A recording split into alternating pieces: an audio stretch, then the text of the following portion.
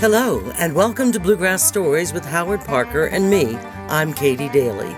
This week our guest is David Morris, who's spent his entire career as a writer. He's retired now from political reporting, but he's not yet put down the pen. Today he splits his time between his home in Maryland and Nashville, where he uses his considerable writing skills for songwriting. In this episode, Howard Parker talks with David about the art and the business of songwriting. I think today's conversation we want to talk about your career in songwriting, and certainly talk about the art. But I think more after talking about the art, I think we'd like to talk about the business aspects and what the up and coming songwriter really should know as far as the legal aspects of songwriting and the financial aspects of songwriting. Such as they are. Such as they are. But to talk about the art, I mean, you've been a wordsmith for as long as I've known you. Professionally, you've been a journalist. You still are a journalist, writing for bluegrass journals, but you were a political journalist for decades and decades, were you not? Thanks for reminding me. I've been trying to forget that. I retired 2 years ago, the middle of April, so 2 years ago from today when we're taping this, from my day job as a political journalist in Washington. It just, after 40 years, it felt like time, and I wanted to devote more time to songwriting. I still write for Bluegrass today, and I write songs, and I try to study as much as I can the music business so that I know what I'm doing and can pass that along. But I think that first career helped the second career quite a bit. Writing is writing, and good writing is good writing. I have always, writing as a journalist, I've always had rhythms in my head. Some people would say that can be treated, but they were always there. I always wrote to an internal rhythm, not so much a melody, but like a beat. And I think that helped my journalistic writing, and it certainly helps my songwriting. And I mean, you were a political journalist, and this applied to your political writing. Correct. I reached a point in my career fairly early where I used to drive my desk mates crazy. I edit by reading out loud on what I've written on the page. And when you read it out loud, you can hear these rhythms, and you can hear when something's going on too long. You can hear when it lands awkwardly. And that was how nobody taught me that. It just happened. It's how I came to edit. And now, and I wrote on deadline. I worked for the Associated Press and for Bloomberg for most of my career, so my deadline was constant. I didn't have the ability to cover something in the morning and spend all day writing it and polishing it. So when I write songs now, people are amazed at how quickly the words come and how quickly I can edit them and shape them and get what I want. But to me, it's just a continuation of what I've done my whole life. And did you become a tunesmith while writing professionally, politically? I wrote my first song for my goddaughter's wedding. And I sang it at her wedding, which was the Saturday before the presidential election in 2008. And then I started writing more often and with more purpose in 2010 after attending my first IBMA meeting, and have been doing it since. But I was trying to write songs while writing daily journalism. It's really hard because the last thing you want to do when you've been at work all day writing is come home and write some more. Different kind of writing, but still writing. And I think there's a limited amount of space for words in your head. So I wrote, but not as frequently as I wanted. And one day at the end of 2016, one of my co-writers said, "We have this amazing opportunity. You have to be in Nashville next week." And it's like, I don't have any vacation time left. I can't do it. And that got me thinking. And I thought, okay, I've paid my dues. I've saved up money. I can do this. I'm getting out. And so I negotiated an exit with my boss for April to give them time to find my successor and for me to do a little bit of handoff training. And I left in mid-April of 2017, and I've never looked back. So that invitation to travel to Nashville, that was the light bulb that went out. That was the moment that... I had been thinking about it off and on, but that was sort of the, okay, it's time. Quit talking about it, start doing it. Or in this case, stop doing it. I understand. And so now that you've been in it for 4 years, 5 years now, approximately? Well, I've been retired for 2 years, but I really hit my stride as a writer, in a songwriter in 2011, 2012, and I had my first recordings, hearing them on the radio, which is always cool, and seeing them on the charts. That started in 2015, so about 4 years, yeah. And was that Weeds with Adkins and Loudermilk? That was the first big song. I had a song cut before that, that didn't go anywhere, but was my first cut. It was with Jim and Valerie Gapehart, a band out of West Virginia. And then I wrote Weeds with my friend Chris Dawkins in this room, and gave it to Dave Adkins. I got the demo back on the day I was driving to IBMA. I thought, wow, Dave Adkins could kill this. The first person I saw when I got to IBMA was Dave Adkins. I played it for him outside the Bluegrass Today office, and he took it. Just like that. And that became my first number one. And subsequently, how many tunes have you either written or charted that we might be aware of? Well, let's see. Depending on which charts you happen to pay attention to at the time, I suppose. Any chart that has my name on it. Okay. That's the best chart at the moment, and it varies. Of course, I feel a certain fondness for the Bluegrass Today chart because that's where I work. Of course. That's where I worked for a long time. But I've had 2 number ones, I've had 4 top 10s, and by the end of this year, songs that are licensed to be recorded this year, I think I should pass the 20 mark of songs recorded by other bands. So let's talk about the art of writing. I mean, certainly there's no, I would guess that no two songwriters would approach the art at the same. How do you approach the art of writing, both as a solo writer and as a co-writer? That's a great question, and I haven't really thought much about this, so I'll wing this a little bit, but I'm thinking it as we're talking. Every situation is different. Again, I think my journalism training helps. At the Wires, you never knew what you were covering on a given day. One day I had to be an expert on terrorism. One day I had to be an expert on the Fed and interest rates. You never knew what the topic was going to be, so you had to be a quick study. I have written songs with co-writers that I would never think about writing on my own. Specifically, a couple songs I've written with female writers from a female perspective, which I know very little about.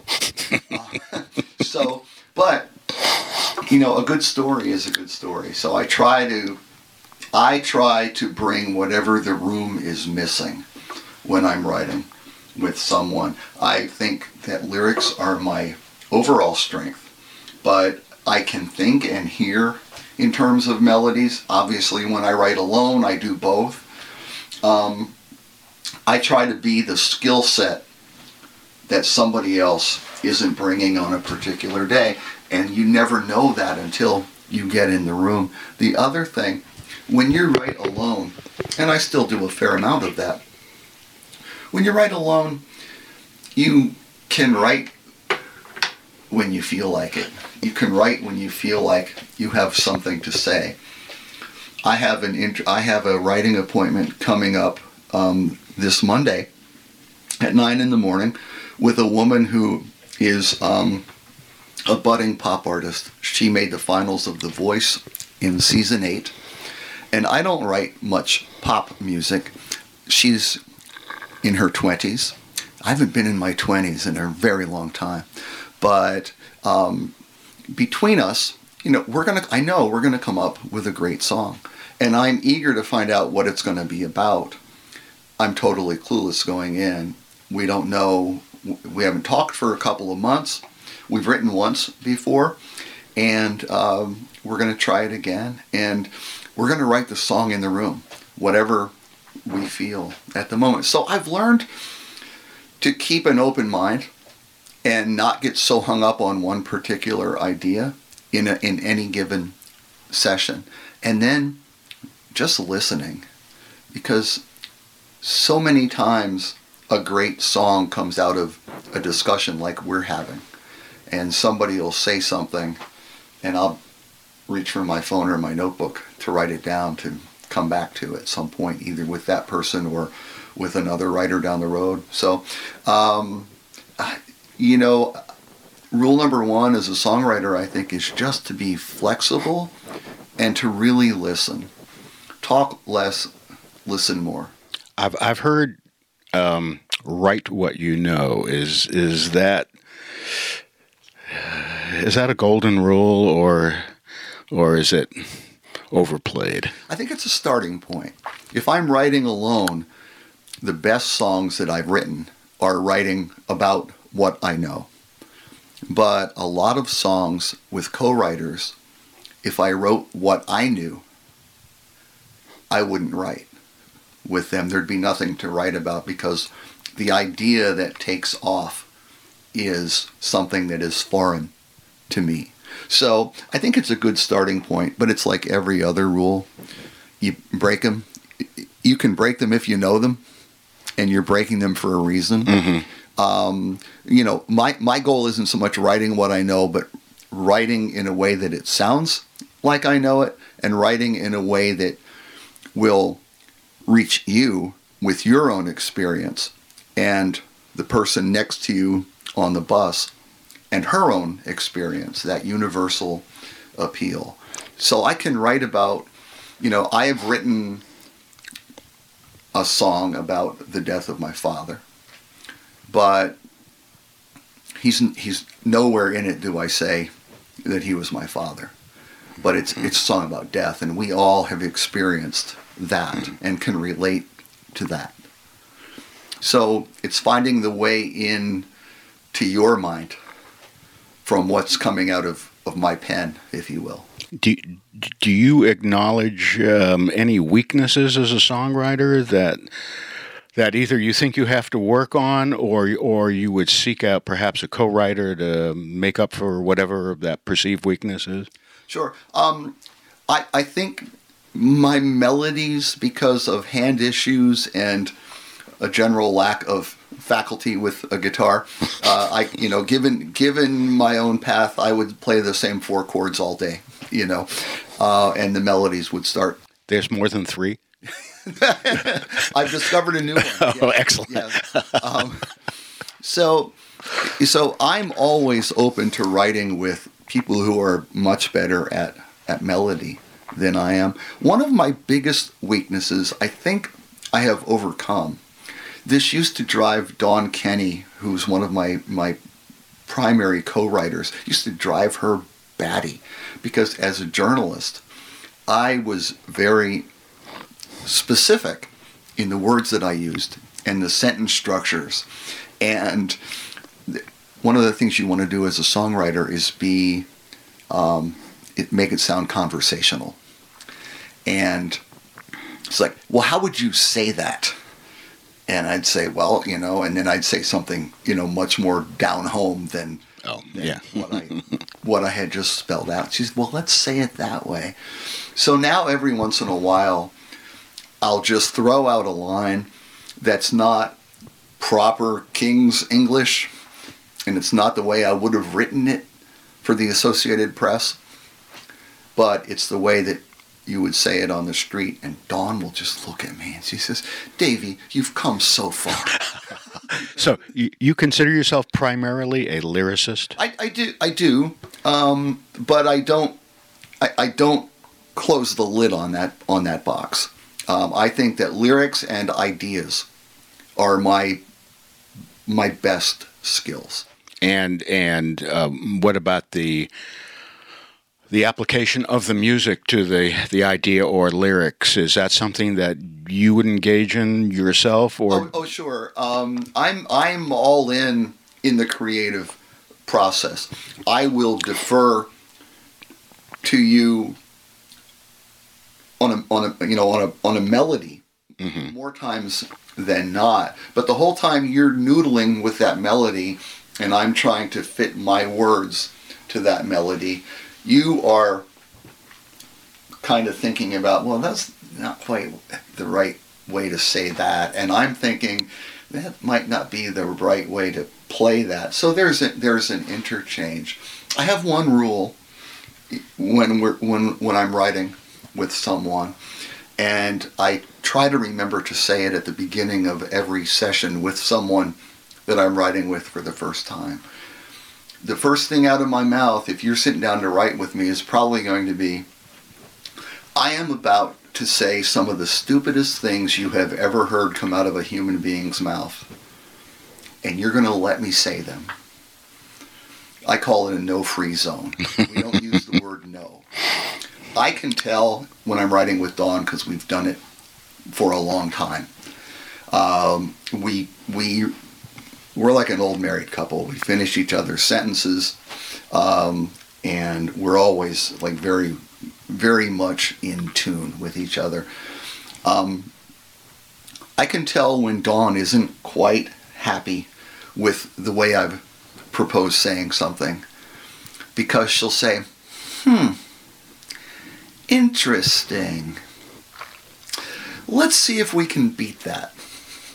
That's her way of saying no without saying no. And 9 times out of 10, we can beat it. And it's a better song because of that. But the reason I want the freedom to say the stupidest thing you've ever heard is it won't make the song, but it might lead you or me to say something else that does make the song. It's a springboard. Understood. So, let's leap ahead a little bit. Let's, for sake of discussion, there is a song that you and a co-writer are happy with. There is a process from having that tune written to the point that you're satisfied with it to the point where it becomes commercially available either on a stream or a CD or in some. What typically is the next step of the process? Is it recording of a demo? Is it a pitch from your notes? It can be either of those. Generally, the path is we get a song that we're happy with. We'll lay down a work tape immediately while everything is still fresh.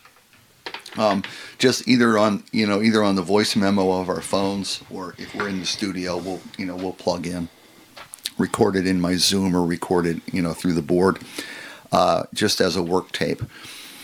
If it's good enough, or if the artist that we think is perfect for it is on a tight schedule and is already in the studio or about to go in the studio, we may just pitch that work tape. We've done that. And we've had a fair amount of success with that. Generally, though, we'll do a work tape, and then we have 3 or 4 folks that we use that are well-known names in the bluegrass business that we use to do demos. And we'll figure out which one of them is sort of best for that style song, and we'll send it out for a demo. And then when we get the demo back, we'll pitch that. We just had recently a situation where a song that we wrote and pitched from a work tape with my vocal on it was picked up by a band to record.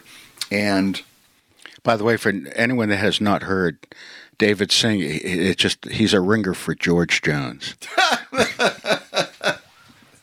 That's George Robert Jones, the trash collector in Montgomery County. Yes. I've had Cat Stevens. I've never had George Jones. But I don't consider myself a singer. I would, if I'm singing on a work tape, my idea is generally to have it demoed. But a band heard us rehearsing this song for a songwriter workshop, and they decided on the basis of us singing in the green room that they wanted to cut the song. Well, it didn't work out. It's just one of those horror stories of the music business, but it didn't work out. And all of a sudden, so we never demoed that song because it was already being cut. And now all of a sudden it's not being cut. I sent it off to be demoed. And it takes a couple of weeks. And the day that I sent it off for the demo, I had a major artist that anyone listening to this would recognize ask me for songs. And she was going in the studio immediately.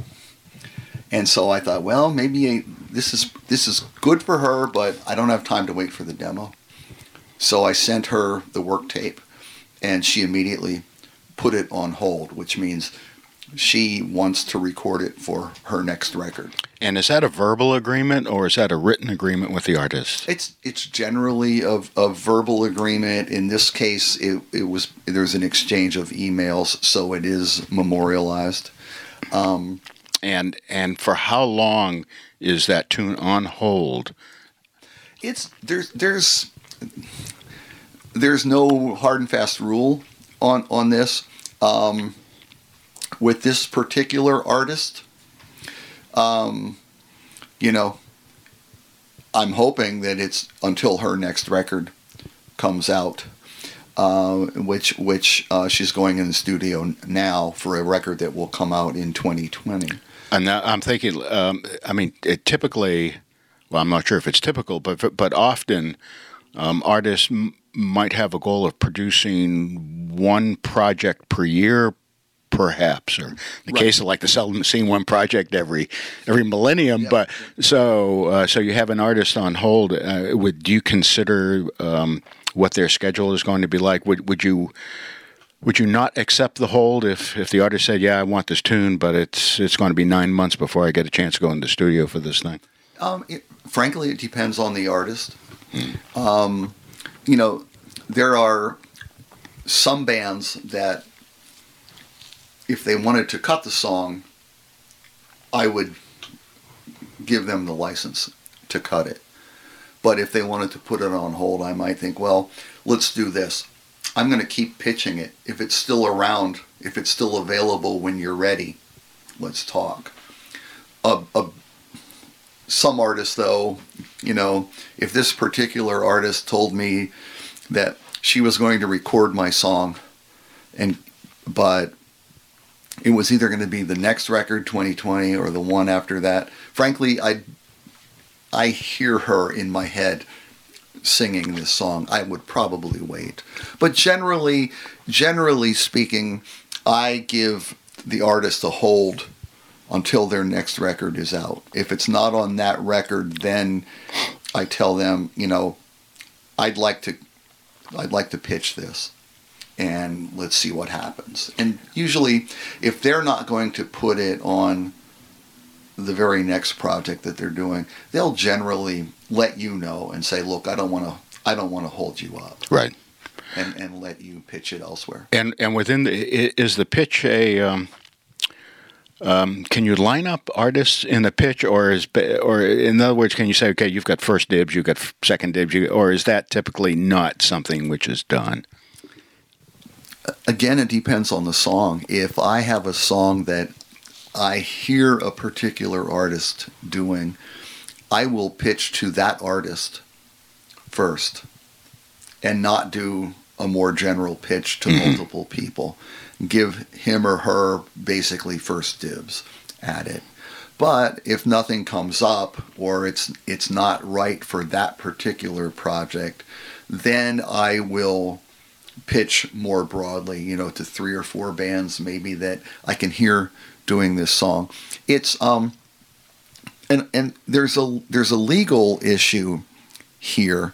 If I write a song that has never been recorded by anyone, it's never been cut, I can control through my licensing who does that song first.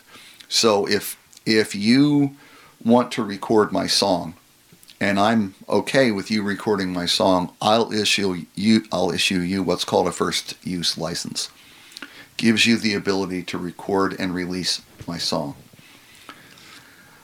Once it's out there, once your record is out and the song is on the radio, and hopefully you've taken it to #1 and we've both made lots of money.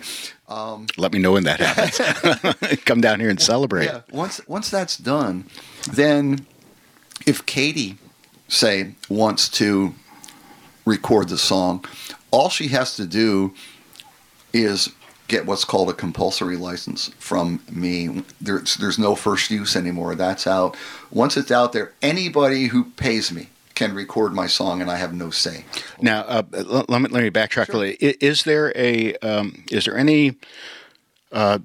Does any money exchange hand with a first use license, or is that just a document or some kind of an agreement? In bluegrass, it's almost always just an agreement. In pop or country, where there's much bigger sales and many more radio outlets and much bigger play possibilities, it's not unusual to have a price tag associated with the first use license. You can record this song for $500 plus whatever is covered under the mechanical license, the regular rate of per units manufactured. But in bluegrass, it's almost always the money that you get back is the standard rate, 9.1 cents per unit manufactured. And just to summarize, just for a second, that has to do with physical product being distributed, I guess distributed really, and I believe that the minimum is 500 units, so it's approximately $50 per tune. The minimum is sort of a wives' tale. There is no minimum. Okay. I can state a minimum in my license. 9.1 cents per unit manufactured with a minimum of 500. If they deal with you directly. Well, for a first use license, they have to. Okay. Right. Okay, I understand. So, so we've gotten to a point now where you've issued some type of a first use agreement with an artist, and in fact, they go into the studio, they record it. There is now a CD out on the market with that tune on there. We briefly talked about mechanical licenses. Can you talk about that? And also, and of course, this is 2019, where CD sales are down and a lot of music is being streamed, and there are other mechanisms. And talk about what other licenses or statutory agreements might come into play with some of those other technologies. Well, at the moment, the mechanical licenses, from a songwriter's point of view, are the only licenses that are out there right now. So once we have an agreement, a license for you to record a song that I wrote, and you record it, and you're selling it at shows, and your label is pushing it, and it's hopefully being played on the radio, there are two income streams for a non-performing songwriter, and that's me. One is that 9.1 cents per unit, divided in half if you co-write, or in thirds if you do a three-way write, and half to the publisher and half to the writer. So the millions of dollars are disappearing slowly. The pie can get pretty small. Yes. I own my own publishing company, so I get to keep my share of publishing and the writing. And before we go, what is your publishing company? What name do you? My publishing company is Paddle Faster Publishing. Okay. named after a line in a movie that bluegrass fans should know, from the movie Deliverance. And you are associated. That publishing company is covered by whom? BMI, CSAC. I'm a member of BMI, Okay. and my publishing company is a BMI company. Okay, and they are a pro. PRO. PRO, yeah. Right, yeah. Yeah. And people call them pros, yeah. Publishing rights organizations. Right. So I make money through you selling your product, and I also make money when it's played on the air or online. And that money I get through my affiliation with BMI. They collect and administer the royalties for all BMI members when they put out songs. So once a quarter, I get a statement for me as the writer and a statement for Paddle Faster Publishing, which also represents some of my co-writers. I get 2 quarterly statements with those royalties split up. The amount of money varies wildly. The cash cow, from a royalty standpoint, the cash cow is Sirius XM, Bluegrass Junction. They pay far more than regular AM, FM radio stations. They pay far more than YouTube and Spotify and Pandora. And is that because of their reach, the number of listeners that they may have at any one given moment? It's the reach. It's also they were late to the party. Most of the rules that we're under with copyright now have been around since 1972, which predates satellite radio, obviously, and streaming. So they pay because of their reach, and also they pay if a radio station plays my song once, it's played once.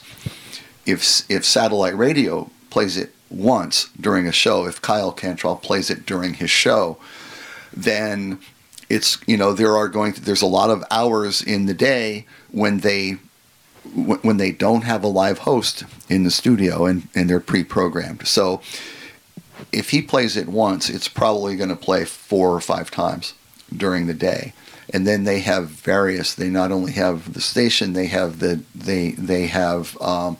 home, where you can dial it up on demand. Yes. And listen to shows, and those all count as spins. So if you get if Sirius XM plays your song, it magnifies the amount of money that you get just from what might sound like a single play.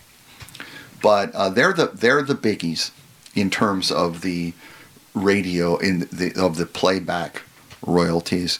I just looked before you came today. I looked up my last quarterly statement last month from BMI, and during the 3-month period that it covered, I had just over 5,000 spins, or I should say streams, on Pandora and Spotify, on YouTube, and I added up, just because I'm a masochist, I added up those streams, and determined there were a little over 5,000, for which I got paid. My writer share was a whopping 31 cents. Hard to pay the mortgage on that. And is that rate by statute? It is sort of. There's a rate that they pay, that the streaming services pay, a minimum. They can pay more than that, and it is supposed to depend on how much advertising they get. The writer theoretically shares in the advertising revenue, but it's hundredths of a cent basically per stream.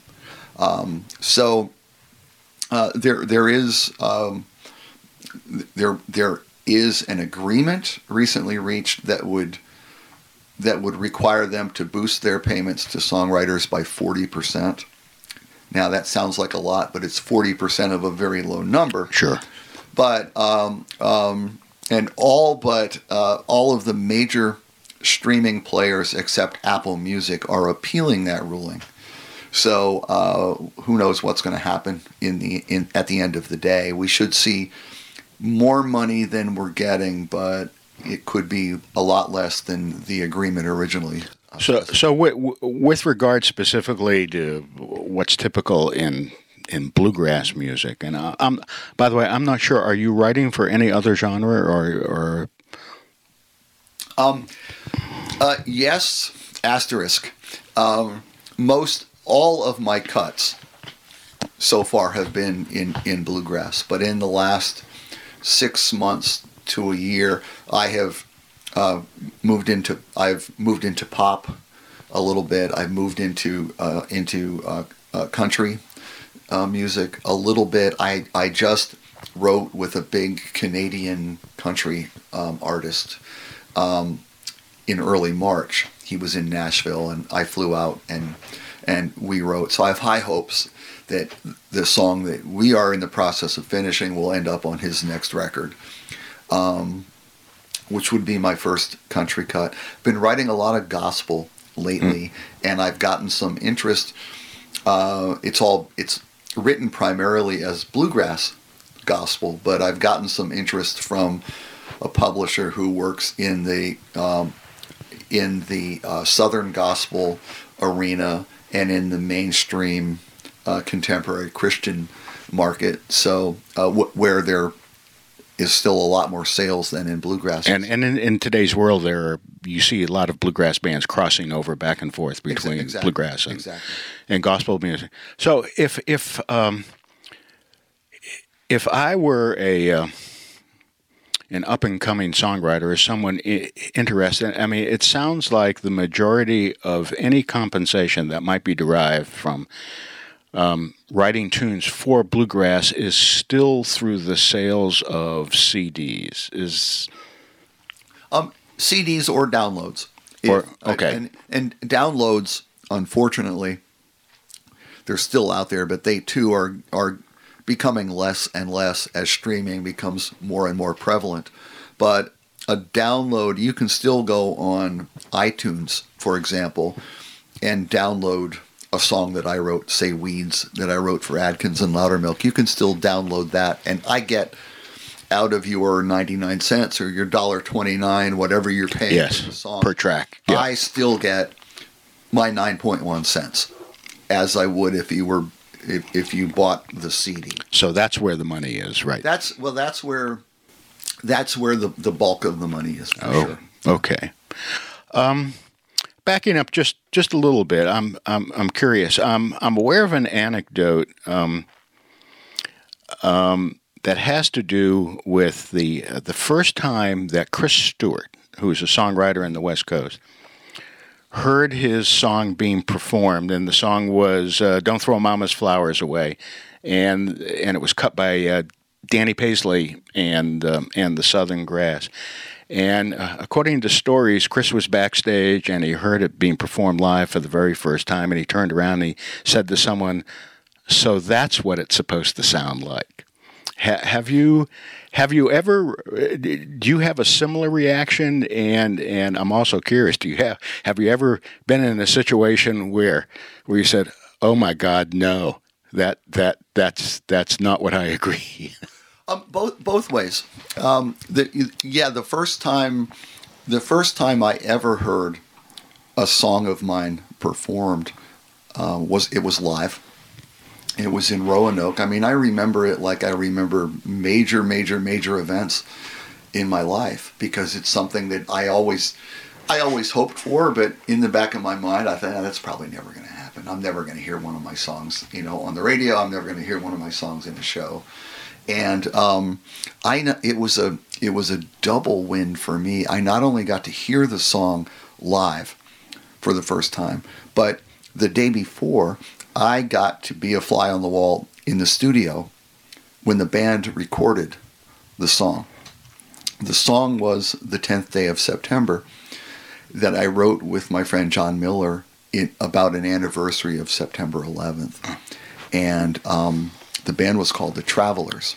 And they did just a superb arrangement of this song in the studio. And I thought, that's it. That's why I did this. Because I only heard it guitar and vocal when we wrote it. Is this The Travelers with Norman and... Yeah, it's the Norman Wright, Kevin Church, Mike Connor, John Miller. They recorded the song, and it was just stunningly beautiful. And I would say that even if I hadn't written that song. They did an incredible job on it. And then, of course, they mixed it, they mastered it, and the band broke up before the record came out. So I have a really well done demo of that song, but it never, other than being it was played at a concert that happened to be recorded. It was a benefit for Herschel Sizemore, the mandolin player, and the Travelers played it at their show, and there was a video, a DVD made of that concert. So it was recorded on a video on a DVD, but it never came out in CD form. But then the flip side, you write a song and it's like you have no control of the arrangement after you license it. You know, the band can make it very close to what you wrote and demoed, or if they want, they could make it a hip hop song. You can't control it. I've had bands take songs that I had really high hopes for and add literally 2 minutes of instrumental breaks at 3 different parts in the song, and take a perfect 3-minute radio song and turn it into a 5.5-minute song that no one's ever going to play on the air. And it's like, why did they do that? What were they thinking? So there is no rights of refusal once I license it. It's gone. What you do with the arrangement is your call. And it's really hard because it's like giving up. It's easier now because I've become more cynical about the business. But at first, it was like, you're giving up your child and giving someone else custody of your child, and you no longer have a say in how they raise your child. It's like, be that a warning. So we've covered a fair amount of territory here. Is there anything critical or important that we've sort of left out of the discussion, songwriting? Well, I want to say something in case there's someone out there who is in the position that I was in not that long ago. Please do. Knowing a lot about songwriting and wanting to be a songwriter. We talk a lot about the frustrations of, especially in bluegrass, of the lack of ability to make money. But the truth of the matter is, I don't write songs, and you shouldn't write songs to make money. You write songs because you have something to say. And as long as you have something to say it. Everything else will take care of itself. The other part of it is, though, don't just give it away. Don't just not try to monetize it, because it's called the music business for a reason.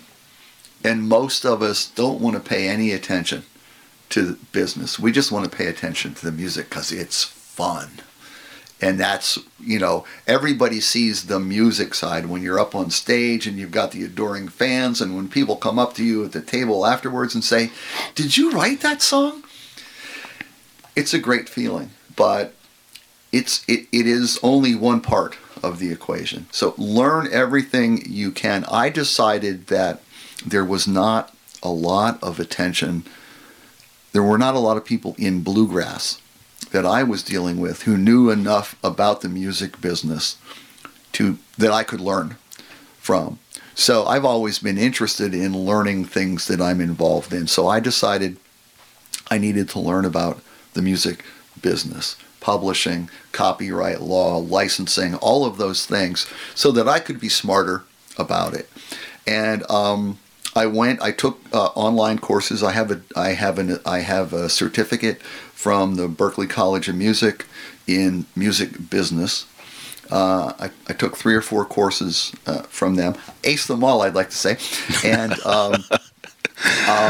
I've gotten to the point where not only do I understand it better, but I get calls from some pretty big names in the bluegrass music business, band leaders, and songwriters, who I'm surprised they're calling me for advice about the music business and about licensing, because, like me earlier, we just don't pay attention to that kind of stuff. So pay attention to that kind of stuff.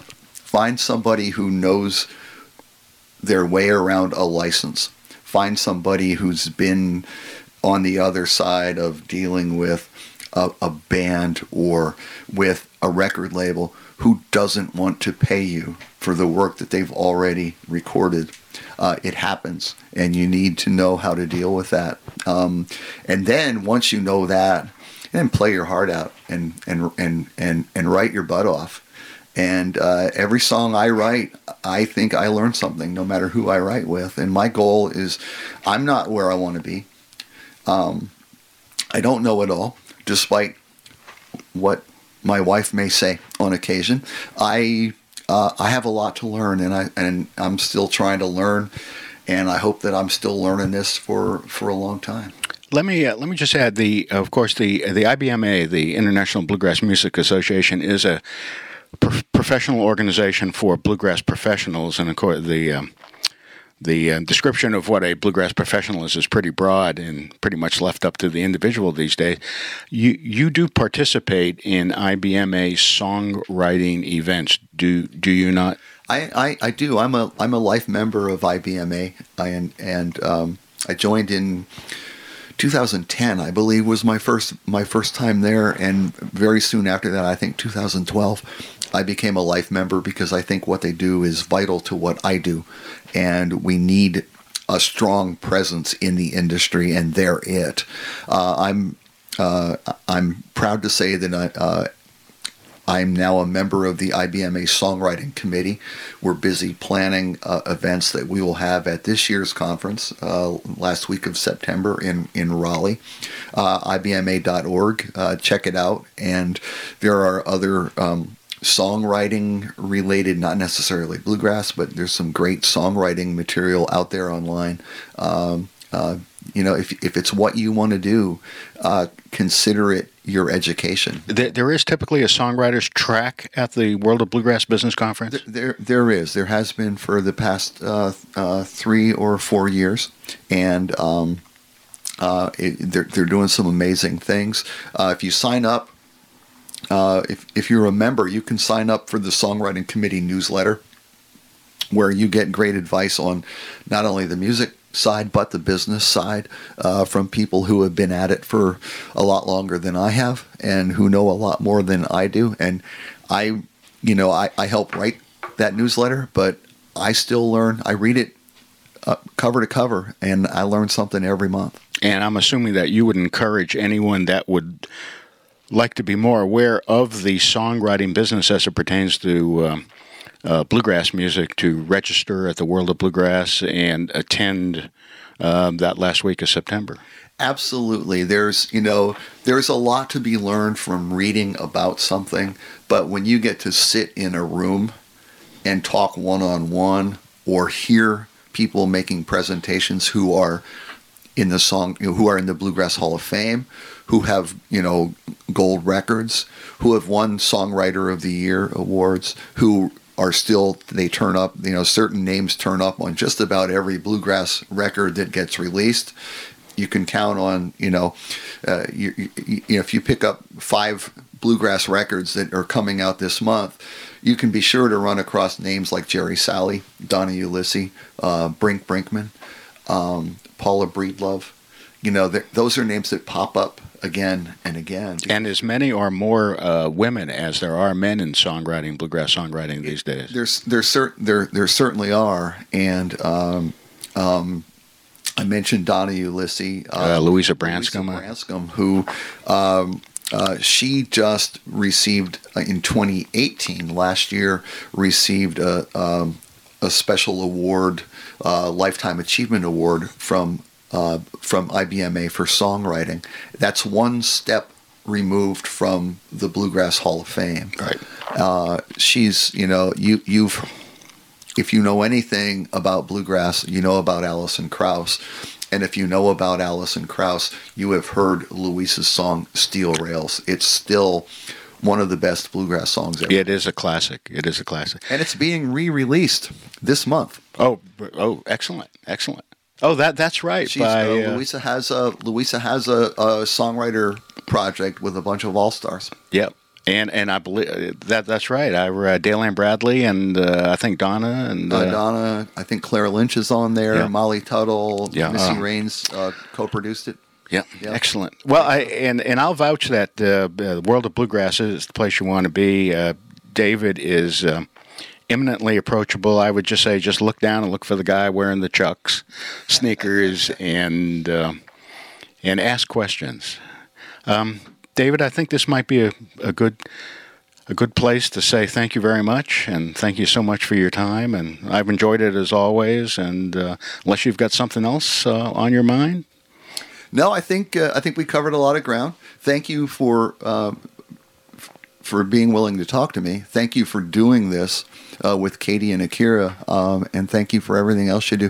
One of these days, we're going to sit down and we're going to play.